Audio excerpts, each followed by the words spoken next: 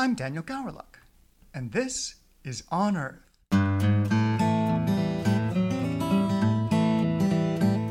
On Earth is brought to you by the Pacific Museum of Earth.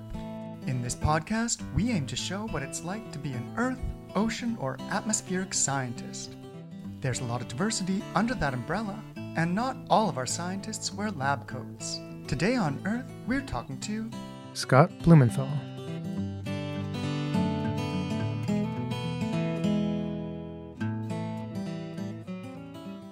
Scott, welcome to the podcast. Thanks for having me.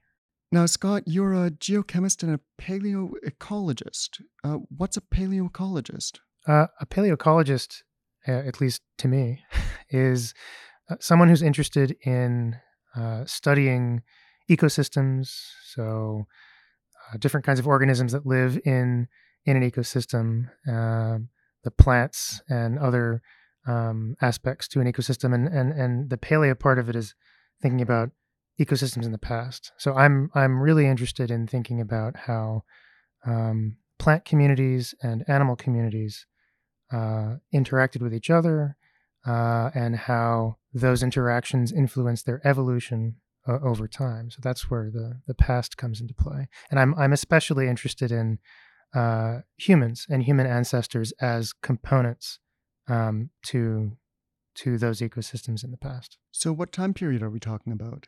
Well, when we're thinking about humans, we're probably thinking about sometime in the last 6 or 7 million years, which is the time period where our own specific ancestors were evolving. Of course, humans are primates, humans are mammals, so you can go further back in time and think in a more broad sense about human origins. And some of what I do does that, but most of my work is focused really on that 7 million year interval where we can think about our more recent specific ancestry after our lineage split from the lineage that resulted in living chimpanzees. So that's really the specific area that I focus on. And it's important to note that most of that evolutionary history happened in Africa. So from about 7 to about 2 million years, if you're interested in anything related to human origins or human ancestors, it's got to be on the African continent that you're looking. So to kind of think about it in a more specific sense, then where my own work is really focused on ancient African environments, those human ancestors that lived in those environments, and the other critters that they shared the landscape with. And we're also interested in climate and other non-biological aspects of ecosystems. But those are some of the main questions that I'm interested in. So I guess you're looking a lot into like diet of early humans and things like that. Yeah, exactly. So diet's one of the main ways, not the only way, but one of the main ways that, human ancestors and other mammals, other animals interact with their environment. A lot of my work has been focused actually on that question. But there's other issues that we're thinking about, how animals move around, locomotion, for example, and in our own lineage in human evolution, right? One of the very first changes that happened in our evolutionary history is a major change in locomotion. So it's not really diet at first that is most important, but the way that we moved around. And humans are bipeds. We stand and walk and run upright on 2 legs. And so actually it's that change in the very beginning, when our lineage split from chimpanzees, that we have to think about. So there's a lot of different changes, evolutionary changes that we're interested in. But one of the main ways that we can study this in the fossil record is using stable isotope geochemistry. And that's one of the main areas of research that I've focused on. I still suspect that Little Red Riding Hood would have been your favorite nursery rhyme or tale. My great-great-great-grandmother, what big teeth you have. Yes, there's a famous quote from a French philosopher whose name is escaping me at the moment. It goes something like, "Show me your teeth, and I'll show you who you are." And in some respects, that actually holds quite a bit of truth in terms of thinking about the fossil record, and not only are teeth really great to help us learn about, what creatures are eating, because, of course, you're using your teeth to process the food. But teeth are really helpful to identify who it is you're looking at. Actually, teeth are really spectacular because they preserve well. We have lots of them. We have lots of fossil teeth of extinct animals, and the different aspects of their shape and size can actually really be very helpful in identifying, what species we're looking at. So it's actually really great. In one little tiny hard package, in each individual tooth, you have actually quite a lot of evolutionary and ecological information. And so a lot of my work has actually been focused specifically on teeth for those reasons. That makes sense. I mean, even within us, dental records are used to identify individuals. So why not entire species? Absolutely. I mean, it of course, a species is more than any individual part, but I think also it's a practical concern as well, since we tend to have just loads and loads of teeth that preserve in the fossil record. So often you're really doing what you're forced to do. In this case, it's often all we have. So we take advantage of it. What stage of your career are you at? Are you early, mid, late? That's a great question. I would say I'm either late early or early mid. I don't know where the cutoff is. I'm an assistant professor in the Department of Anthropology at the University of Oregon, but I'm also a research associate here at the University of British Columbia, which is why I'm speaking to you today. And I've had the privilege and pleasure of spending this academic year here at UBC, and should be here as well next year, perhaps the year after. So I'm still relatively early, I would think, in my career, but each time you interact with students, you start to realize I'm not so early at this point, I think. Leave it to a paleontologist to describe their career like paleontological ages. Early to late Miocene. Or archaeological ages as well. Yeah, it's the upper Paleolithic of my career. What did you study in school with your various degrees? I have always studied anthropology. So actually all of my formal degrees are in anthropology. I have an undergraduate degree in anthropology, and my PhD is in anthropology as well. What I think is and I think it's important to note that, this is anthropology in my case in the US, which is, depending on the university you're at, but it's typically very interdisciplinary. There's a lot of different things that you can do that can be considered anthropology. And that's actually what always drew me to it. You can be a geochemist, or you can be an ecologist, you can be a biologist, you can be, someone who studies culture or art, or, lots of different kinds of things, archaeology, of course.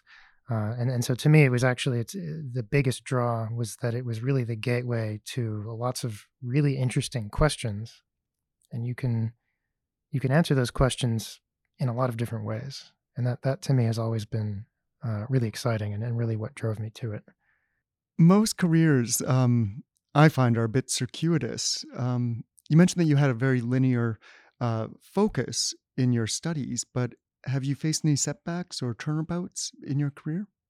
That's an interesting question, because in some ways I would say that my path has been linear, but in other ways, not so much. So actually, although I've as I said, I've been studying and now working, as an anthropologist for the duration of my career.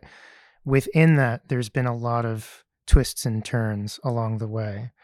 So for example, when I started graduate school as a young graduate student, I was, as many young graduate students are, you're sort of handed a first project, and your supervisor says, well, welcome to graduate school. We need to start teaching you how to do research. Here's a project for you to do. And in that case, it was actually a project focused on the bones of African antelopes, specifically their limb bones, and a particular joint in the limbs of an antelope. And I spent 6 to 12 months meticulously taking measurements of the shapes of these bones on looking at hundreds of photographs of different bones that had been studied from different museum collections. Um, and after doing that, I realized I don't know that I'm that interested in this. And I That would kill a lot of interest, I think. and there's a lot to learn from studying the anatomy of bones. I wouldn't, of course, suggest that isn't an absolutely worthy area of scientific research. But for me, I realized that it wasn't the anatomy. It wasn't really the bones themselves that was what excited me. And I realized that actually I wanted to do something a bit different, something that got me closer to the biology, to the life, the lived experiences of organisms, either living animals, or if we're thinking about human ancestors and the fossil record, our ancestors or the ancestors of other mammals, what their lives were like, hundreds of thousands or millions of years ago. And there's only so much you can glean from studying the shape of a limb bone. So what that meant is I had to figure out, well, what do I do? What else can I do that allows me to study, more aspects of the behavior or the biology or the diet, as we were discussing. So that basically set me on a path that stemmed from a series of decisions. Okay, I don't want to study the shapes of limb bones of antelopes, so I discovered that there was this very different set of methods that we call stable isotope analysis, and it turns out that you can use aspects of the isotopic or more generally chemical composition of teeth or other body parts, and you can use these isotopic chemical analyses to sometimes answer really, really interesting and specific questions about the lives of organisms. So, okay, I'm a graduate student. It's my first or second year. I've really decided this is what's really exciting to me. I want to do that. But there was a problem. There was no lab in my department that did that.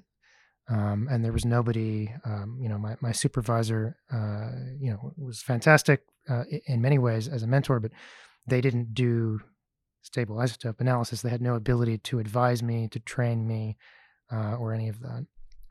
So I ended up having to sort of find my own path, which involved actually spending, in the end, multiple years in a different department at a different university,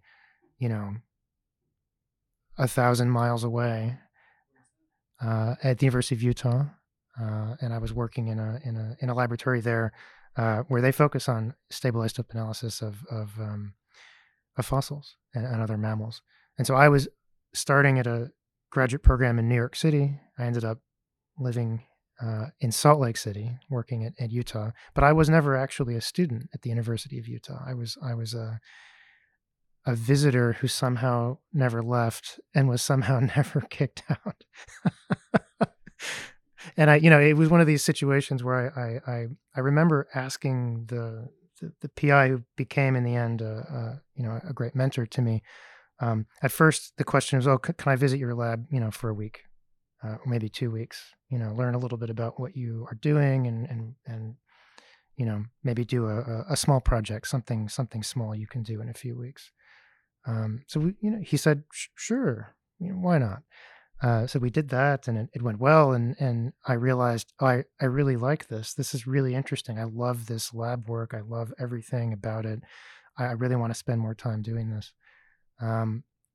So I asked again. So I stayed for the 2 weeks. I ended up going back to New York for a little while, but I asked again, can I come back? Maybe this time for a month, maybe 6 weeks.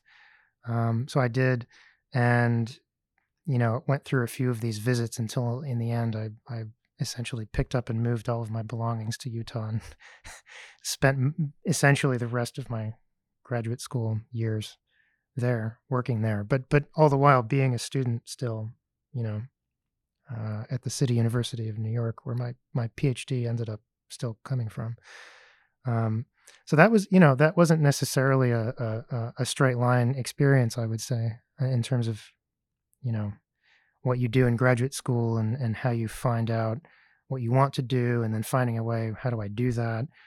Um, but I think in the end, it's interesting because a lot of people feel like you don't have those kinds of possibilities or that kind of flexibility. And so actually, when I often speak to graduate students now that I'm, you know, maybe not at the very beginning of my career, um, I actually like to tell them that story because students who are just getting started, they're often going through the same sets of um, questions they're asking themselves that I was asking myself when I was starting out in graduate school. And you often realize like, oh, I'm really excited about, you know, various aspects of the field that I'm studying, but maybe I can't do everything here. How do I do that?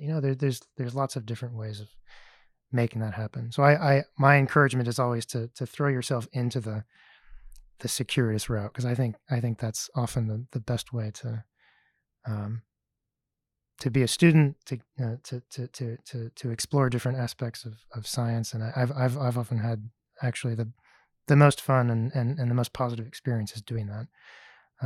So yeah, in the end, I had an anthropology PhD, but only after spending 4 years working in a geochemistry lab. So I feel like was a very positive experience. There are so many points in our lives where it feels like you have to make all the decisions for the rest of your life right then and there and plan the next 70 years out. But in reality, life happens, and even the best laid plans get twisted and changed. Absolutely. And when you're on this track to become at least an academic researcher of some kind, which is anyway the track that I know, there's no one right way to do it. And I think a lot of people, they have in their mind, they've envisioned this sort of one, correct path. But there's many different ways of ending up where you either want to be, or maybe as you kind of suggested, you may not even know really where you want to end up, and you'll end up in a place that does turn out to be a place you're happy being in, but it may not be the place you initially envisioned ending up in. And anyway, for me, that's been really the fun of it. In your career, have you made any discoveries that you'd care to share?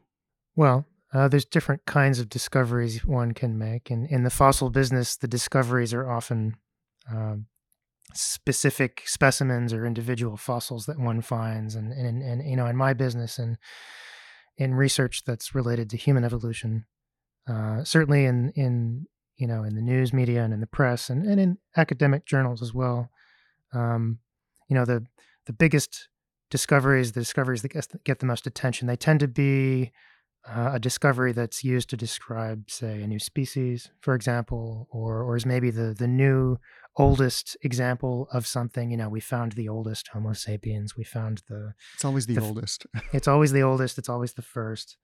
Occasionally it's the last. We found the last Neanderthal. It's interesting. It's interesting, but that's not really what drives me. What I would say is the most interesting thing that I've found so far in my career is related to a really big question that people have been asking actually for at least a century now, really longer than that if you really look back, which relates to the question of, is climate change a really important driver of human evolution? Does our human adaptations, our upright walking, our absurdly gigantic brains, our dependence on technology, or expressed earliest in the archaeological record as stone tools, other things, can we explain these really odd features that define us as humans as adaptations to climate change? That's sort of been a really big question that anthropologists and paleontologists and others have been asking for a long time. And usually the answer is of course climate change drove those adaptations. And if you take an introductory class to human evolution, if you take my class to Introduction to Human Origins, I mean, basically we say, of course, climate was important. Here's why, and this is the kinds of climate changes that happen. But if you ask honestly any scientist who's studying these questions, how do you know that? What actually changed about the climate, and how did those changes in the climate actually relate to specific changes in the biology or behavior of our ancestors? If they were being honest with themselves, they would look at you and say, well, we don't really know. But one of the specific links that have been made for a long time is this idea that humans evolved in Africa. We know that. That's where the earliest fossils come from. And that they lived in the African savanna. Okay, we have pretty good evidence for that. So then the last thing that they'll say is, well, they were adapted to the arid climates in these ancient African savannas. Then it's somehow adapting to aridity, to the lack of water available on your landscape. That was somehow really important in explaining these major changes in our biology. So again, standing upright, walking upright, running upright, using tools, potentially having big brains, and so on. So what I and some of my colleagues had spent quite a long time thinking about, myself over the course of 2, 3, or 4 years, and for some of my colleagues, certainly a decade or more, is we tried to figure out, well, how can we test that hypothesis? How can we demonstrate that there was some change in, aridity and how much rainfall that our ancestors were experiencing on the ancient African savannas millions of years ago? And basically, we found that we could use oxygen isotopes. We're back to the chemistry now. And we analyzed the teeth of extinct antelopes and other large mammals. And we can use these isotopic measurements to try to quantify what the ancient climate was like. So, when you're thinking about millions of years ago, there were no weather stations from 2 million years ago in Eastern Africa. We don't have instrumental records. We don't have written records, of course. And we don't have a time machine either, which is still to this day a bummer to me.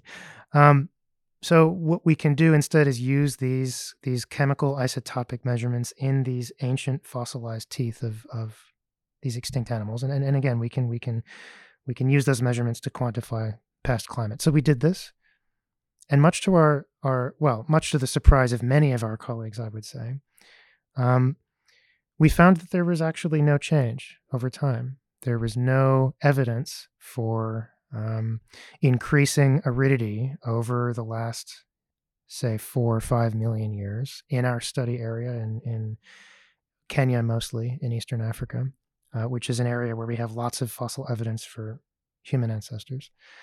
And that was really interesting because a lot of people have assumed for many decades that our ancestors experienced increasingly arid, increasingly hot, arid, water-stressed conditions. And again, that could explain why we're hairless, right? Why we sweat, which is our fantastic built-in biological cooling system that we all enjoy.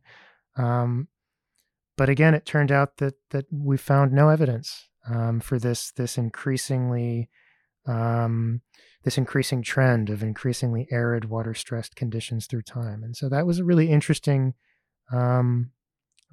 finding, and actually a finding that went against what you would find actually reading most textbooks for the Intro Human Origins class that I teach.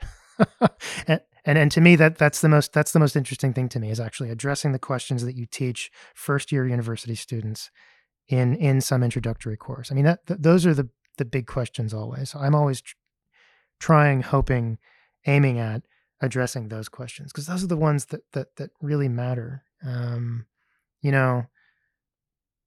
a lot of us, and especially, when you're a graduate student, and then as you continue on, you often you focus a lot on the little technical details, the minutia, and you sometimes spend years even really, digging into the really complex, details of something. But I've found that as I've actually moved along in my career, that what I really want to do is take a step back and think more about the really big questions, the really simple assumptions that people have made, um, and asking myself, well, how do we know that?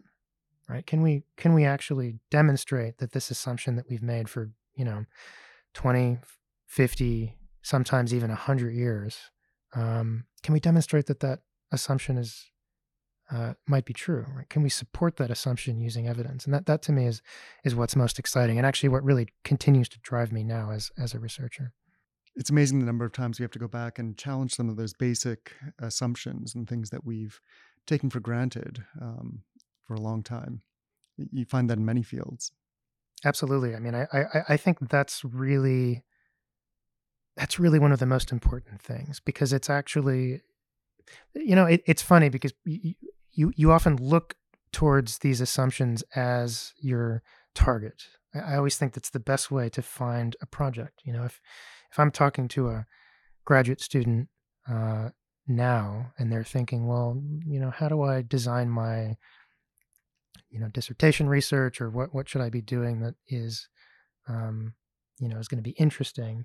My answer is always, well, find a really basic assumption that everyone assumes to be true, and actually push on that a little bit. Ask yourself, well, how do we know that it's true? What if it's not true? Might that be interesting?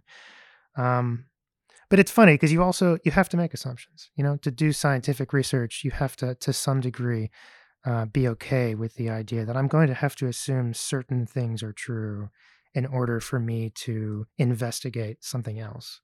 Because you can't also start from scratch every time. We don't have the money, and that would be a hugely inefficient way to conduct research. So it's interesting when you actually you interact with your colleagues and you read their work and you reread your own work sometimes. It's interesting that you realize that different people have very different comfort levels in terms of what they're willing to accept as an assumption.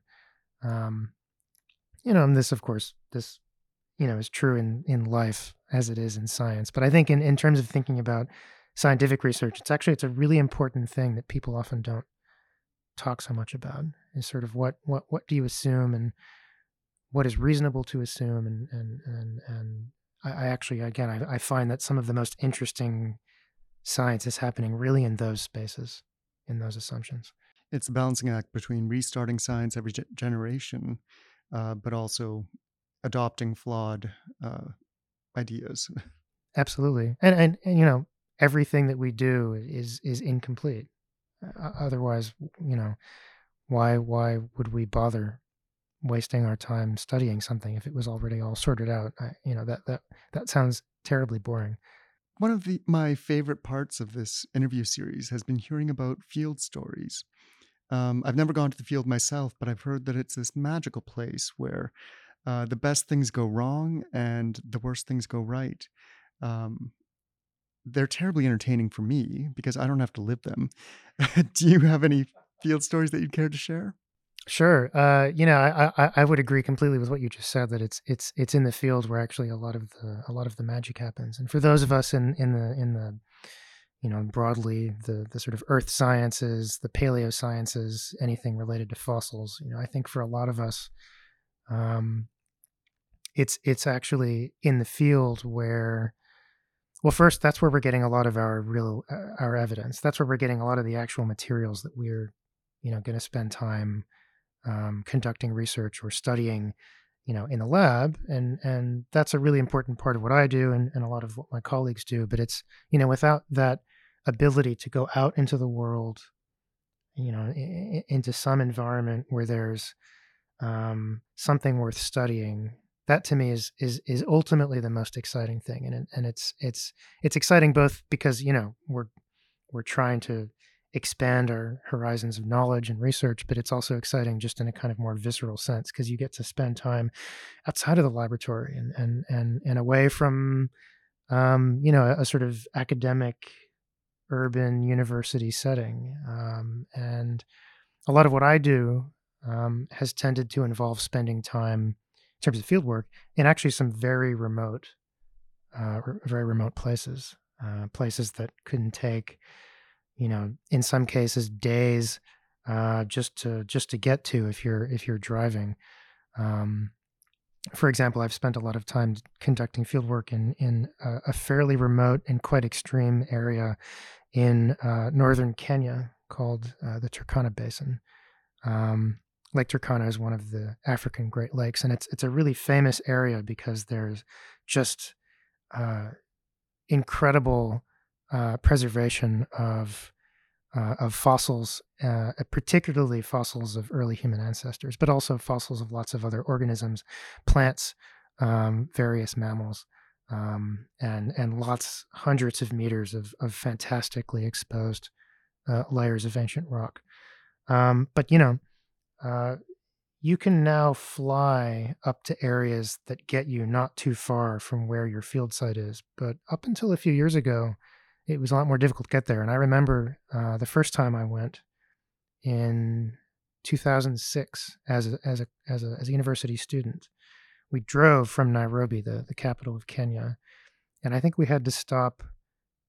We had overnight stops 3 different times before we actually made it to Turkana. And then once you're there, you're faced with an environment where it's extraordinarily hot. I believe it's in the top 1% of hottest areas on land on the planet Earth. It's extremely arid, so it hardly ever rains, and it's very difficult and challenging to work there. It's challenging because you have to drink a certain amount to avoid health problems. It's difficult to spend time in the sun. It's extremely remote, so if something does go wrong, something medical or what have you, you have to think very carefully about how do we do this in a way that is feasible so we can get our work done, but also is of course safe for everyone involved. So there's a lot of interesting logistical challenges.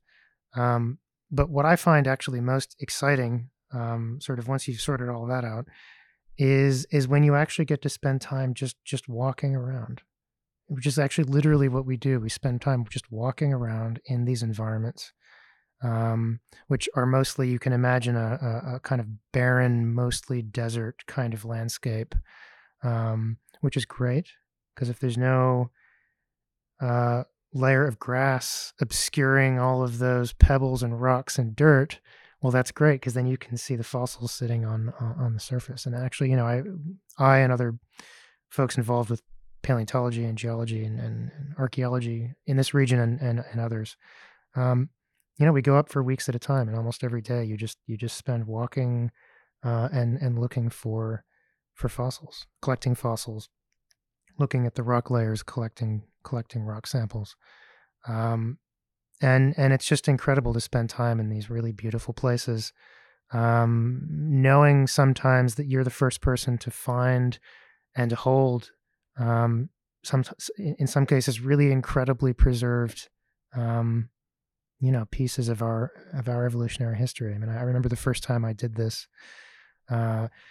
finding an ancient stone tool, an early Oldowan, a 2 million year old bit of rock that had been manufactured by an ancient human ancestor, and they would have used it in their life, to do something, to maybe butcher an animal or dig up a root that they wanted to eat, or something like that. And I picked it up and I thought to myself, well, I'm the first person potentially to hold this in 2 million years. And the last hand that held this stone tool was, the hand of Homo habilis, or an early Homo erectus, some ancient human ancestor. And that was a really incredible connection to make, just in my own mind. And I was at that moment, that first time, this was back in 2006, as I said, I was an undergraduate. I was sold. I wanted to keep doing that. for as long as I could. So for me, that's really the most exciting thing about field experiences, is really, really having opportunities to really viscerally um, connect with this evidence that we're looking for, and being the one to help find even just a little part of the record that we have, and to work with the other folks that we're out there with, is just really incredible. And how did you know it was 2 million years old, not from an early culture? We've been using stone tools until recently, right? Yeah, that's an excellent question.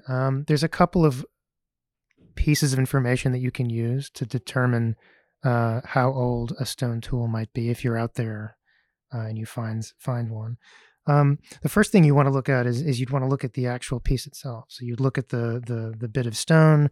You'd notice particular kinds of damage that is very characteristic of the way that we know our early ancestors modified the shape of stone to take something like a river cobble and transform it into a tool, into something that might have had sharp edges, right? That you could use to, to process different parts of plants that you might want to eat or use for something else, or to butcher an animal that you might have scavenged or hunted. So you can look at the tool itself, as I said. You can also look at where you found it. So you can look at the surface of the landscape that you happen to be, walking through or standing on, and you say, "Well, I found this rock right here." And what's really amazing about some of these areas that we work in particular, much of the area near Lake Turkana in northern Kenya, where I was thinking about, is actually much of that geology has been mapped to some degree of detail, and we have a pretty good understanding of the distribution of different rock layers of different ages across the landscape. And so, we can think about, well, if we're in this area versus another area, and you can look at a map or a GPS and locate where you are, you can have some expectation for how old the rocks are, basically, that you're seeing. And the last thing you can do, of course, is do the proper geological research, and you can use geochemical methods to determine quantitatively, the age of different minerals that we find in different sequences of ancient rock, which of course helps us determine the age of the fossils or the stone tools that we find in different layers of ancient rock.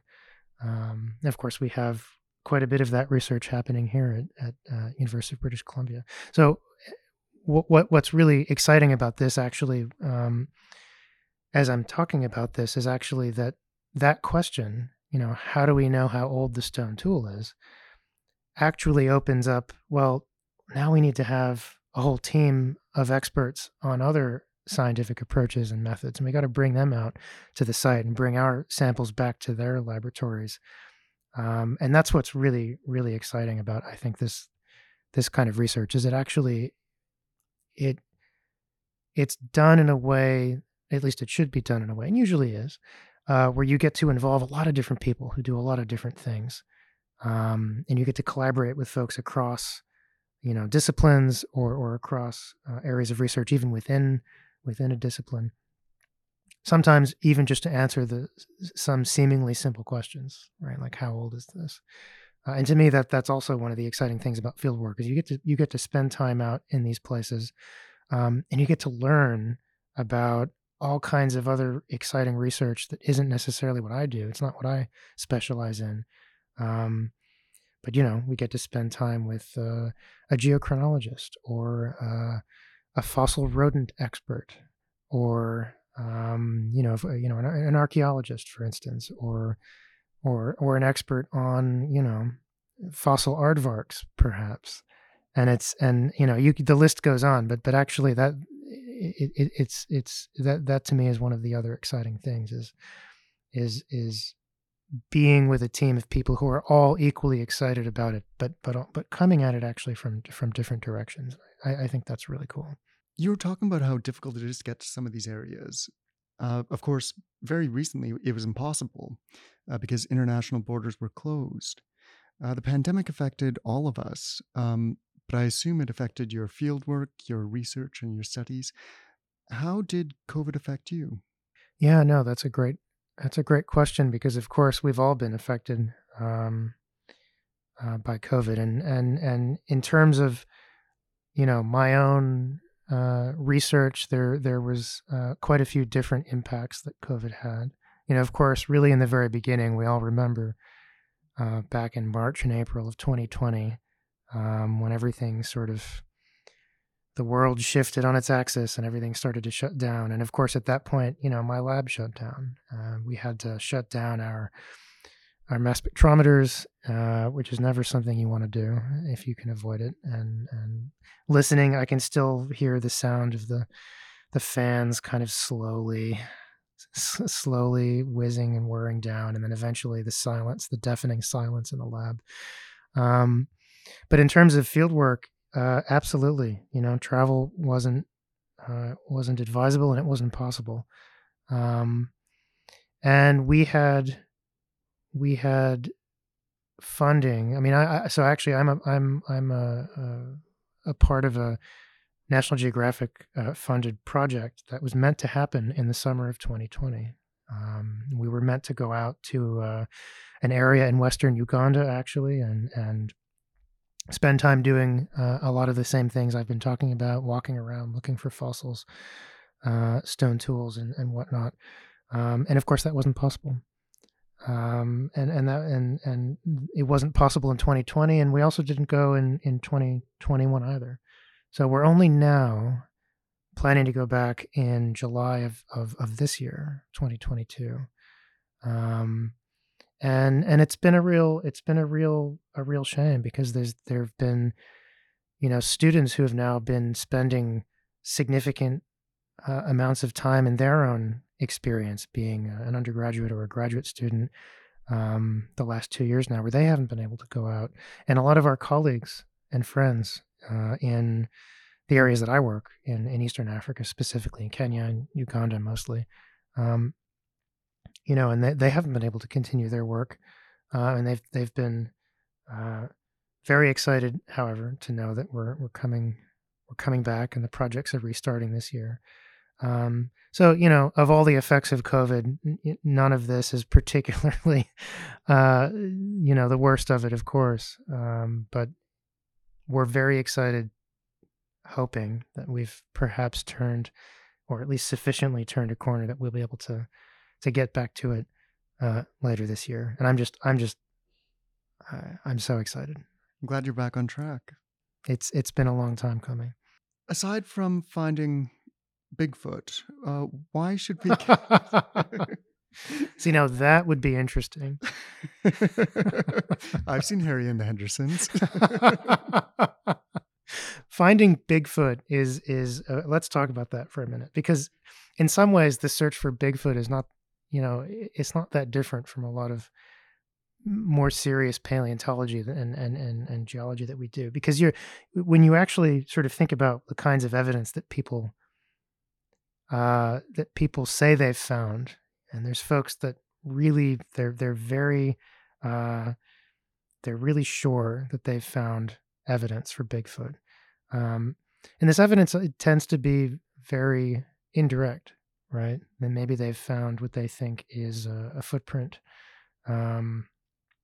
or another kind of damage or disturbance to the environment, and into broken tree branches, or an area where they think maybe it had been moving through or nesting in. Does Bigfoot nest? I don't know. That's an interesting question.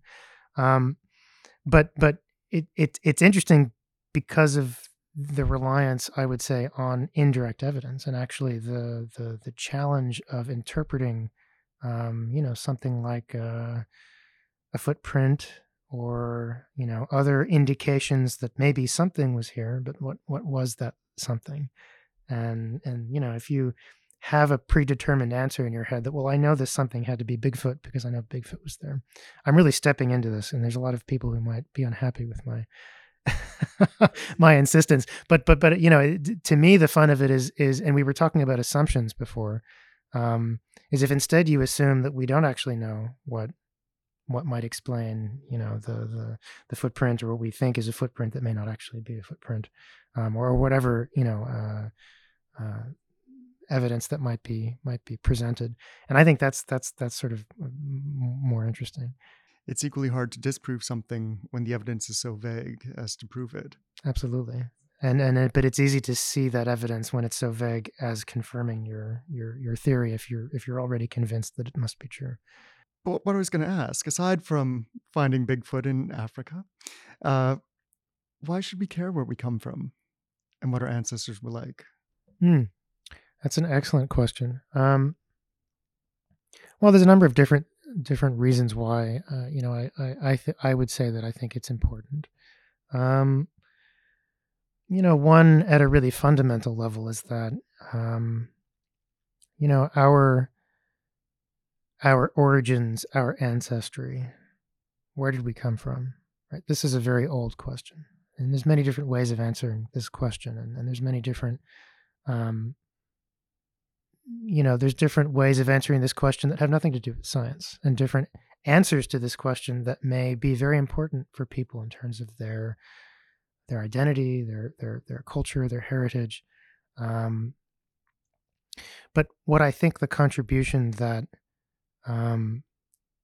paleoanthropology and paleontology and archaeology can make is I think at the most basic level the notion that we're all connected, and that because of our evolutionary history, which is in a sense a kind of genealogical history, we all share, when you go far back enough, common ancestors.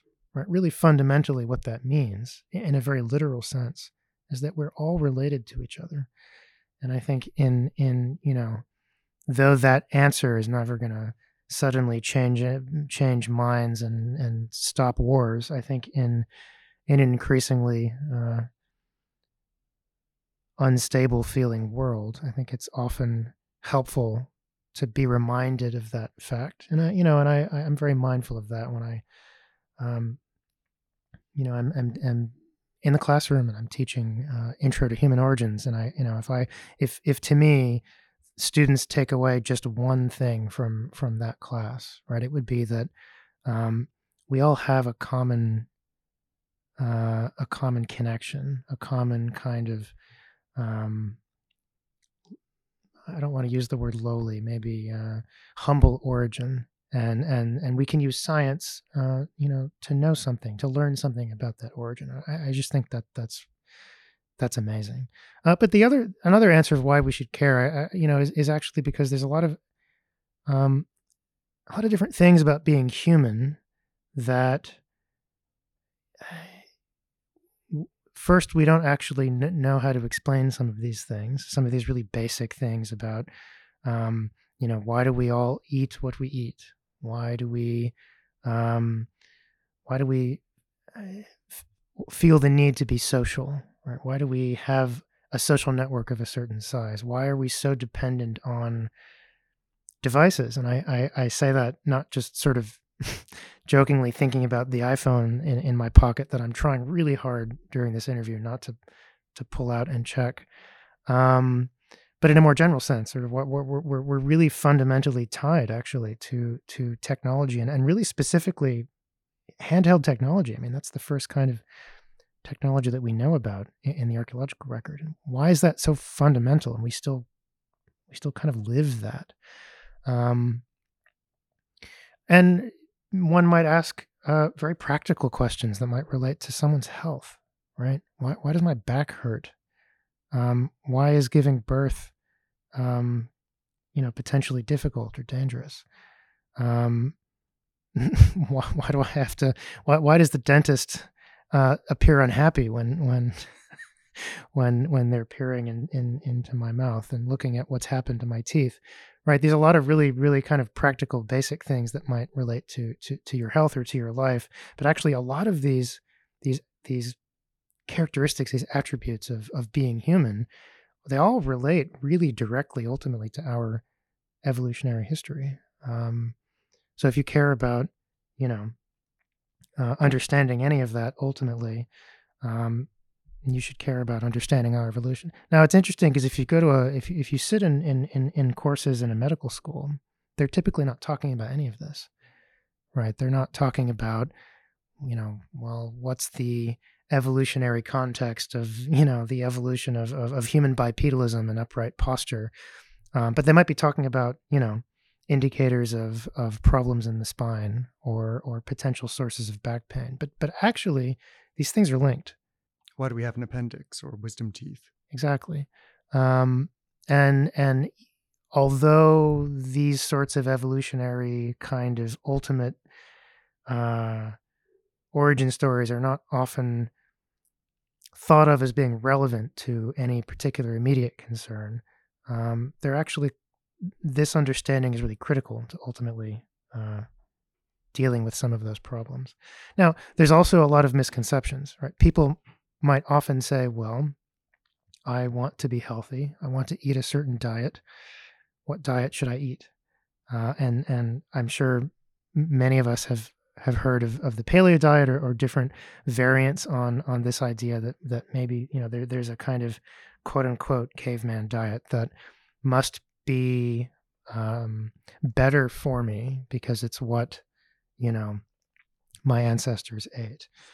Now, that's an example of a situation where you might want to try to take something about our evolutionary origin and apply it to your everyday life. But that's where some of this begins to break down because, well, first of all, we don't actually have a good handle on what they were eating 10,000 years ago or 40,000 years ago or a million years ago or 5 million years ago, which actually highlights the first problem. Is if you think about paleo diet, well, which one? Where, at what point in time of which group of particular human ancestors are we interested in? Because they were all eating lots of different things. So there wasn't just one paleo diet. There were lots and lots of, we see that there's huge diversity in the ways that our ancestors made a living and survived.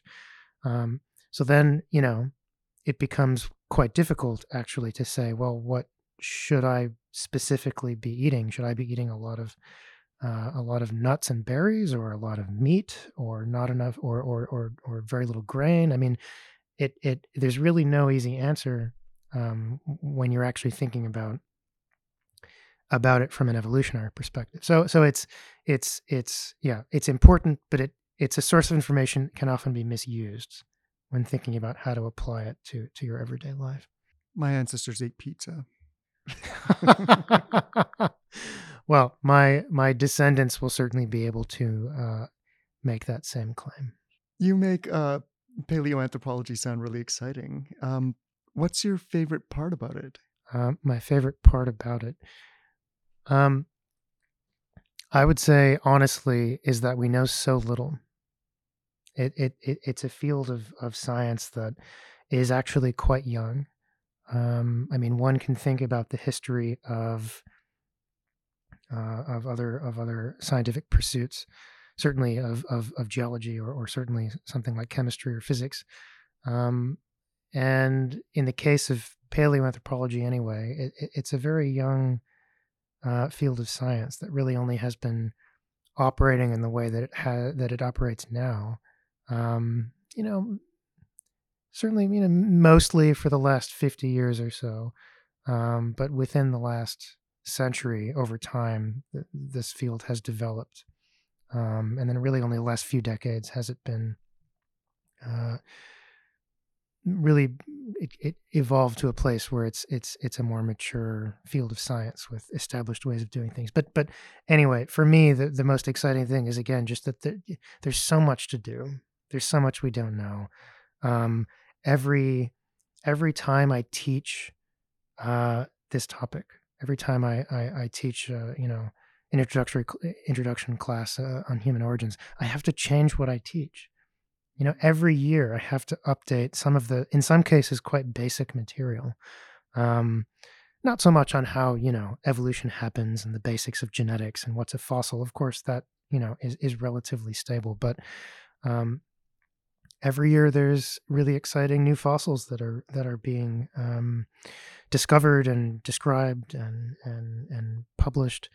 new geological research that is reconfiguring the way that we understand the evolution of an important lake basin or of a climate system, or a new sort of technical advance in the way that we can take three-dimensional images of something, and we can reconstruct a fossil digitally in a really sophisticated way now, or different kinds of geochemical tools that maybe my colleagues and I are doing, and just really, I mean, it's so fast paced. It's so often that there's new and exciting avenues of research. While at the same time, a lot of the old avenues and ways of doing research are also still really exciting. So it's this sort of increasing kind of inverse pyramid, if you will, of just like more and more to do.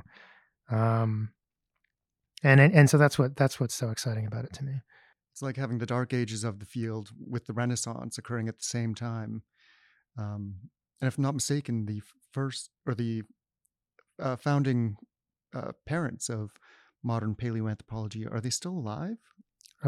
Well, there's not just one person who you could kind of identify as maybe an individual parent of paleoanthropology, but certainly of some of the early important figures.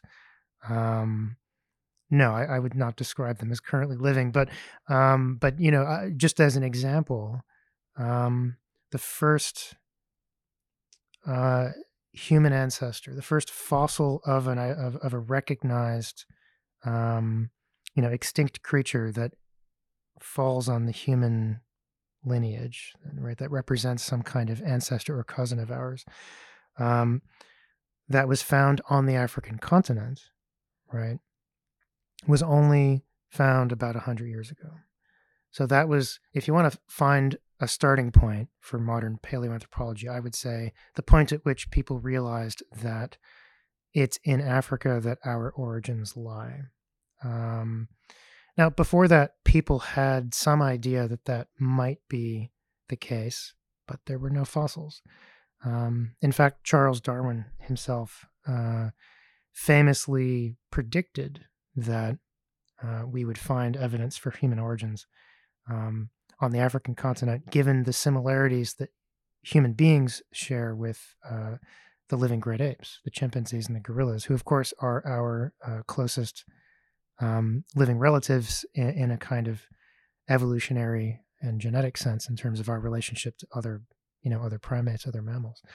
But Darwin predicted that, without having any actual fossils from Africa, and it took another 50 years or so for someone to find one. Raymond Dart was his name, and even at that point, it wasn't well accepted. People didn't like the idea. People in Europe, especially at that time, didn't like the idea that our ancestry would lie in Africa, and there was a lot of resistance to that idea. But I would say by the 50s and 1960s, this became more widely accepted through the work of the Leakeys, in particular Lewis and Mary Leakey, and now lots and lots of other researchers who have entered since then, including I really want to point out researchers who were not necessarily only from Western Europe or North America, which in the beginnings of paleoanthropology was absolutely the case. And this is a field that really does come out of a colonial and kind of early neo-colonial context. And I think one of the most important changes happening, and it's of course incomplete, wildly incomplete, but one of the big changes happening is that paleoanthropology, in particular African paleoanthropology, should be led by African scholars. And I think we're seeing this gradual change of more, with each generation there's another generation of students that are being trained and who are leading many of these projects now that we're involved with as well. And I think that's really important. And of course this has been an ongoing issue, but it's at least important to know and to see that progress can be made, and that we can do paleoanthropology, hopefully, at least as an example, in a better way, in a less colonial way, in a less racist way. I think that's actually been something that many of my colleagues, especially over the last years, have been becoming more cognizant about, which has been a good thing. That message that you were saying before about how we all have common kin in our past, while that's comforting today, I can see how 100 years ago that may have frightened people because of the deep racism in many societies, and why they would have resisted the idea that we're all from the same source. Absolutely, it's a challenging idea for people who want to see things differently. But I think it's an important foundational idea to keep talking about, and to keep studying. And it's also important, I think, I talk about this in well, to anyone who wants to listen. But I think, the other thing about anthropology is that its own history is also, even amongst the anthropologists, is rife with many examples of people who were using the research to support some of these, racist notions of racial superiority, of racial definition, and all of that. And that's been an important thing to, as a discipline, to come to terms with and to think about. But I think it's important to talk about it, to acknowledge it, and to make sure that we don't, we continue to conduct science in a much more, I think, self-aware way. Speaking of the ugliness of racism, I asked you what the best part of your work was. What's the hardest or the worst part of your work? I'm sure there's a good answer to that, but I don't have any, because I really don't see any part of my work as so terrible. There's certainly challenging aspects of my work. Negotiating relationships between different stakeholders is challenging. Different colleagues is challenging. Learning how to be a better colleague and a better mentor is challenging. Learning how to teach effectively is challenging. Conducting research in a world where support and funding for research is not always what we would all hope it to be is also challenging. Doing the science itself is challenging, but that to me is the best challenge. That's the good challenge. That's the challenge that keeps me coming, to work every day, thinking about, how do we solve this new problem? How do we, in my case, I might be thinking, well, how do we use, isotope data? How do we measure these ratios of heavy to light carbon and oxygen isotopes in teeth and other things? How do we use these numbers that we get out of them, off the computer screen after we run the analysis in the lab? How do we convert those numbers into an answer to a question that's actually interesting? And that to me is is ultimately the challenge that drives a lot of my work, and is something I'm really excited about. And both as a geochemist and as a paleoecologist. But it's hard. People often, especially with this kind of work that I do, some of it, these isotope measurements that we're making, some of this is not new. Some of these are measurements that people have been making for decades now. And being able to produce a number on a computer screen in some cases is not that interesting or not that innovative. But actually thinking about what we can do with that is, I think, one of the main challenges. And I get really excited about that. So I try to see challenges as opportunities, even failures as opportunities. Maybe you work really hard on a proposal, to do a big project, and you ask for a lot of money, and they say, we don't think we want to fund you this time. And those sorts of academic or scientific failures often present opportunities to think, well, maybe we can be doing something else, or maybe maybe there's a different way we can think about it.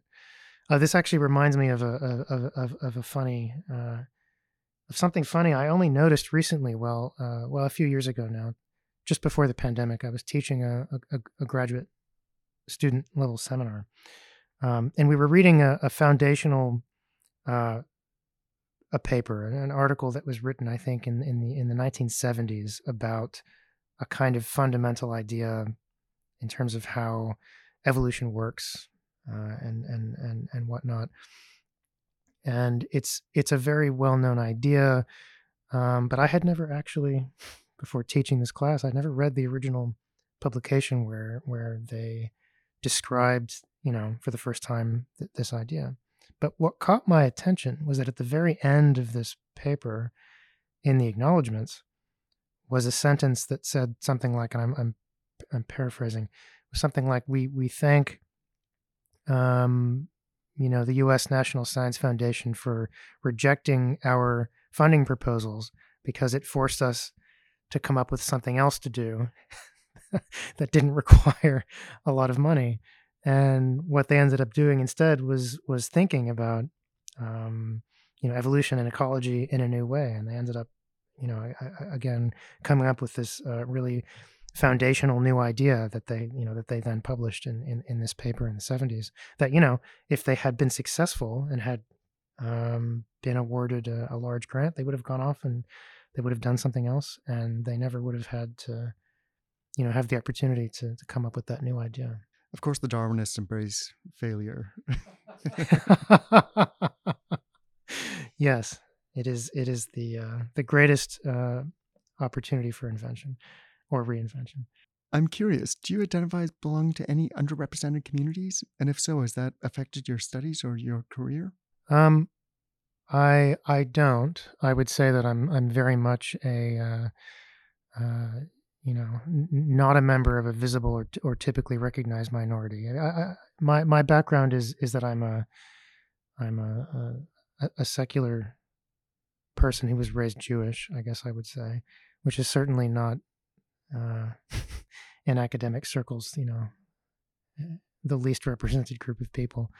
But I find that, one of the most important things I can do as, not being a member of one of those, of one of the very many groups that have been underrepresented, and frankly, in the case of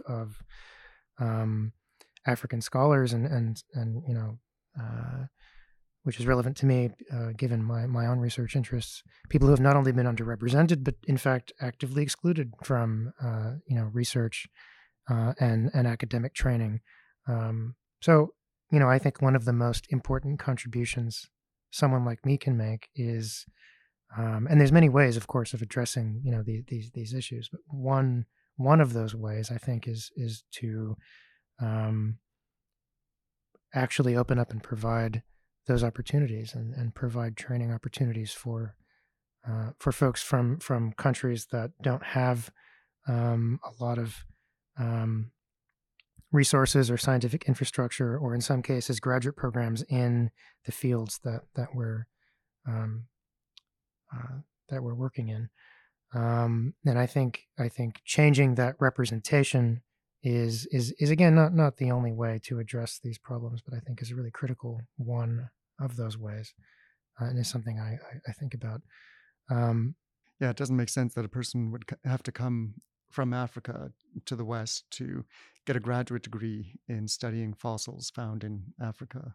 No, they should be able to be trained there, and we should be sending people there to do it. Now, of course, we go there and we work at field sites there and the museums there, where much of the material is currently housed. Although, of course, there's older colonial era material that one might still find in a museum in the Americas or in Europe, for instance.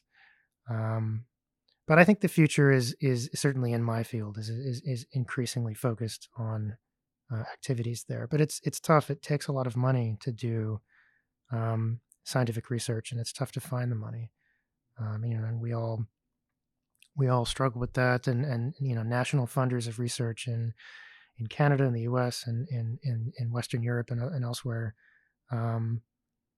they preferentially support often, researchers who are coming from those places, and it's tough to build the infrastructure, the training infrastructure, the research infrastructure, um, in some other areas. But it's a long-term effort that I think is bearing fruit and will continue to do so, over the course of my career, and hopefully subsequent careers of my students and others. It is evolving as many things do. If anyone's listening to this right now and wants to follow in your footsteps, what advice or background or courses would you recommend they take? That's a great question. You might be thinking, well, he's going to say go study anthropology, because that's what I've been talking about in my, as I said, all of my degrees are in anthropology. But actually, I would say that yes, anthropology is important, and that's the area where we focus. Certainly on the component that relates to human origins and human evolution, our the fossil evidence that we have, and the archaeological record, of course. But I actually think some of the best ways for students to approach this, especially if they're interested in getting into this profession, is to focus equally, at least, in the earth sciences. And I've found that the best preparation to become a paleoanthropologist actually is training and preparation in geology and in the other areas of the earth sciences, because it teaches a very different way of thinking. It teaches a way of thinking about time, right, and earth systems, natural systems, which I think is really critical when thinking about evolution, when thinking about fossils, when thinking about what you're looking at when you are out in the field and you find a stone tool or a fossil, and thinking about, well, what do I do next? In fact, this makes me think of a kind of a funny experience I had when I was a graduate student out in the field. And we were walking around, and I think there was a geologist who was with us, and he was pointing out, like, well, look at those layers of rock. They're 3 million years old. Oh, look at that impressively thick layer of ancient volcanic ash. Look at that layer of ancient soil. There's an ancient lake bed, and you're thinking, wow, that you can almost begin to visualize how this landscape has changed really dramatically through time, and it's through geology that we can do that. But what I was thinking about is we were walking along, and we find a couple of ancient looking stone tools, the same kinds of tools I was thinking about before. And this geologist, his name was Frank Brown, and he's unfortunately no longer with us. But he, at the time, he looked at me and he said, "Oh, that's interesting what you found. What do you think you should do next?" And I looked at him and I said, "Well, if I was thinking like an archaeologist, I might start digging, and I might, put a hole in the ground, a nice even meter square, perhaps, take it down in 5 centimeter increments, as a proper archaeologist would." But thinking instead how a geologist might think about it, I said, "Well, I'd keep walking." And he said, "Correct." I think, not because it's not interesting, but actually the way to understand anything that you found is to continue studying the landscape, and thinking about, well, if we're going to study the geology, and if we want to know something about where this stone tool came from, and as you correctly asked me earlier in our chat, how do you know how old it is? Well, certainly you're not going to find the answer to that question unless you move around and keep walking and keep studying the geology. So I've found that it's really the fusion of these things that is the best. So for students, I would say study both. Archaeology, anthropology, and as much geology and earth science as you can get. That's my advice. It's useful to have those two brains in your head, the one that wants to focus very closely on a small, tight spot of land, and the other one that wants to focus very broadly on an entire landscape. Yeah, that's it exactly. It's I think being able to hold different perspectives in your head at the same time, which is really valuable. And I think I've found that to be, the one of the greater challenges of the kind of work that I do. But really, ultimately, what's most exciting about it is I can spend time thinking about something in one way, and then maybe the next day or the next hour, I might be thinking about it in a very different way. And I think to me um, that's what got me into this. I can spend some time thinking about the minutia of the microanatomical structures of a particular tooth and how that maybe relates to um, the biological development of that tooth, and then I can step back and think about, well, how does that help me study something about a climate system or a whole ecosystem, and how does that relate to evolution over millions of years? So there's lots of different you know perspectives and times where you're zooming in really far and then zooming out, and being able to kind of do all of that, I think is really what drew me to this area. I'm going to get you to zoom out on your own life now. Uh, Correct me if I get this wrong. So, again, you are at the end of the beginning of your career. Sure, we can go with that. So, project yourself to the end of your career. What would you like to have as your professional legacy when you retire? Or what would you like to have written on your career's tombstone? Yeah, that's a great question. um there's a couple of different thoughts that come to my mind. I think one of the things that I would hope would uh that I could look back on would be to think that um I've made some mark on the next generation of scientists, and maybe I've had students who have gone on to do maybe better work than I have. And I think that would be really satisfying. And I think, a lot of us come into academia because we want to interact with students, and, that of course is a major component of what we do. And I think looking back on that would be something that I would find, I hope to find in the future, some satisfaction in. But I would also hope that, you know, maybe someone or some people somewhere who I'll probably never hear from again, who maybe sat in one class, that they took decades ago when they were at university, and it was an intro class in a field that they never thought about again, and they only paid attention half the time, and they probably didn't get an A. Students Um, not paying attention? Say it ain't so. but maybe every now and then there'll be a few of those, people who maybe take something with them, some interest in thinking about humans as a part of the natural world, or an interest um, in science broadly, or our evolutionary history, or ultimately our link, to the natural world, our dependence on it.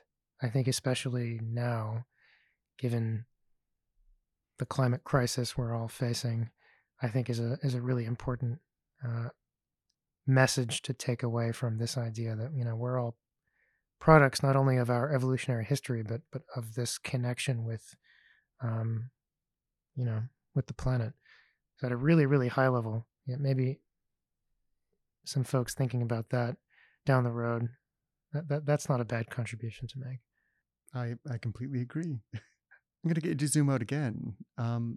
Looking at your field, where do you see it going? I find that often when a person enters a field these days, the world is changing so quickly that by the time they retire, it's completely unrecognizable. So, what advice do you have for young people to anticipate some of the changes that are coming to your field?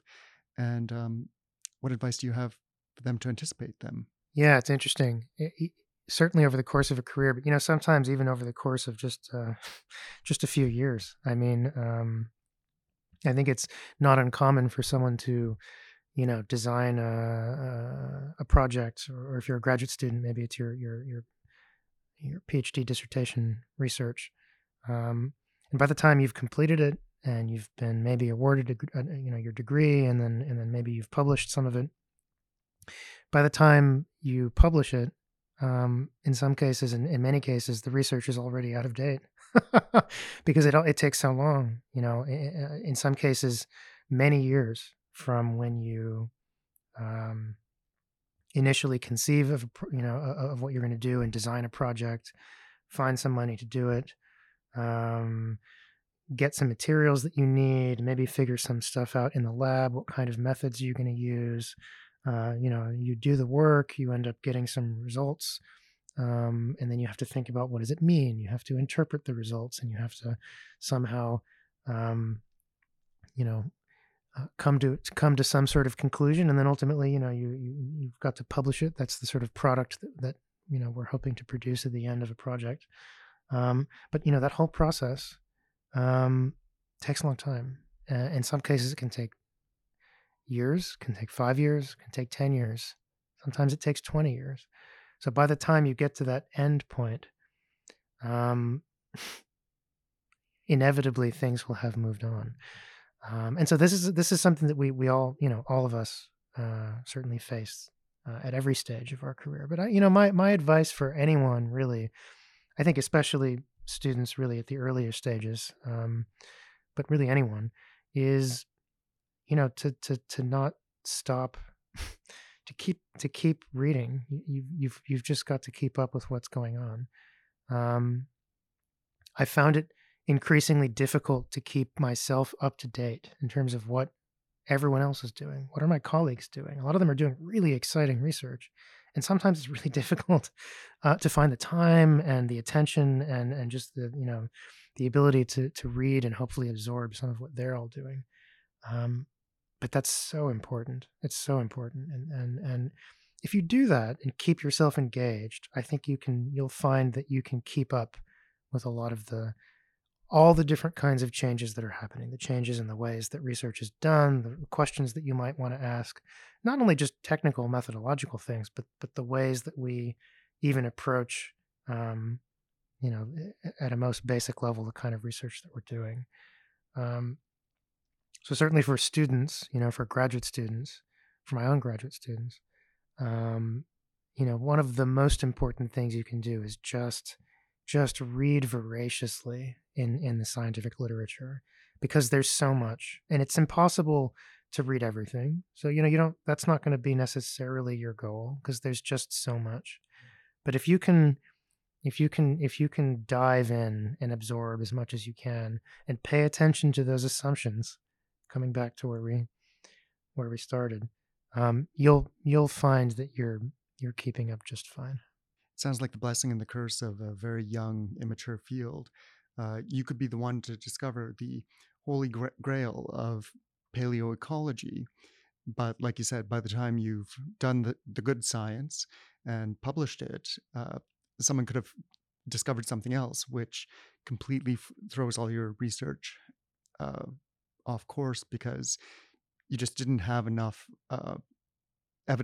evidential framework to understand what you thought you understood. Yeah, no, and it's a continual, it's a dance. It's always back and forth through time, and it's never complete. And and that's okay.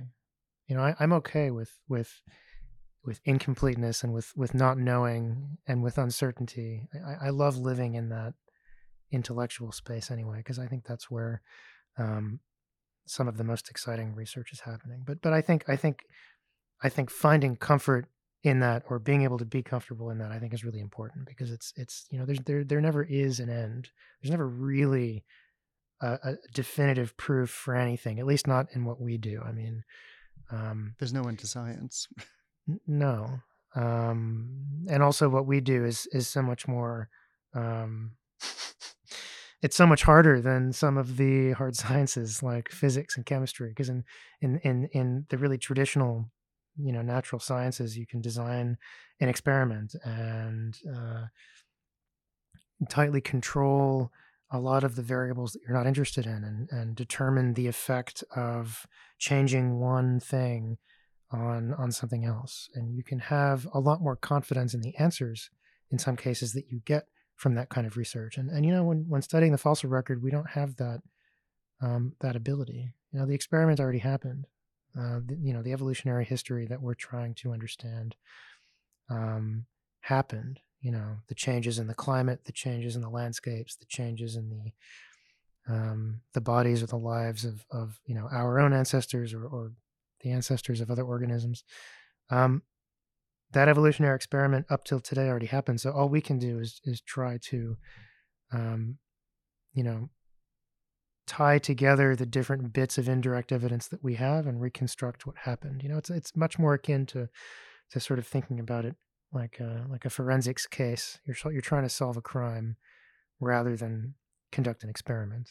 And it's a different way of thinking, but I find that I actually think it's more fun because there's so much less that we know. I'd watch CSI's Lake Turkana. Wait, it'll come. I'll be there.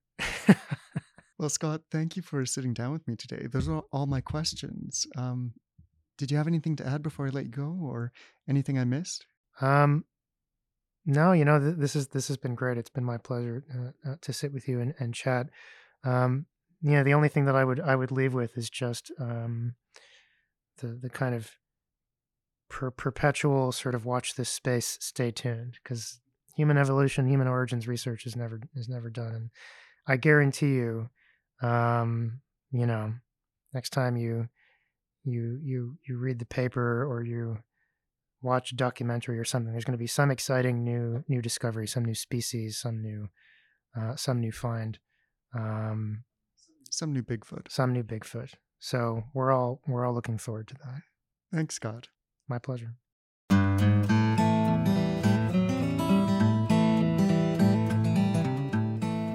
Thanks for listening to On Earth. On Earth is hosted by me and produced by myself, Kirsten Hodge, our editor Mel Woods, and Ollie Beebe designed our logo. On Earth is made possible thanks to the generous support of the Canadian Geological Foundation. For more episodes like this one, please visit our website at pme.ubc.ca/learn/podcast or listen on Spotify, Apple Podcasts, or wherever you get your podcasts. See you next week here on Earth.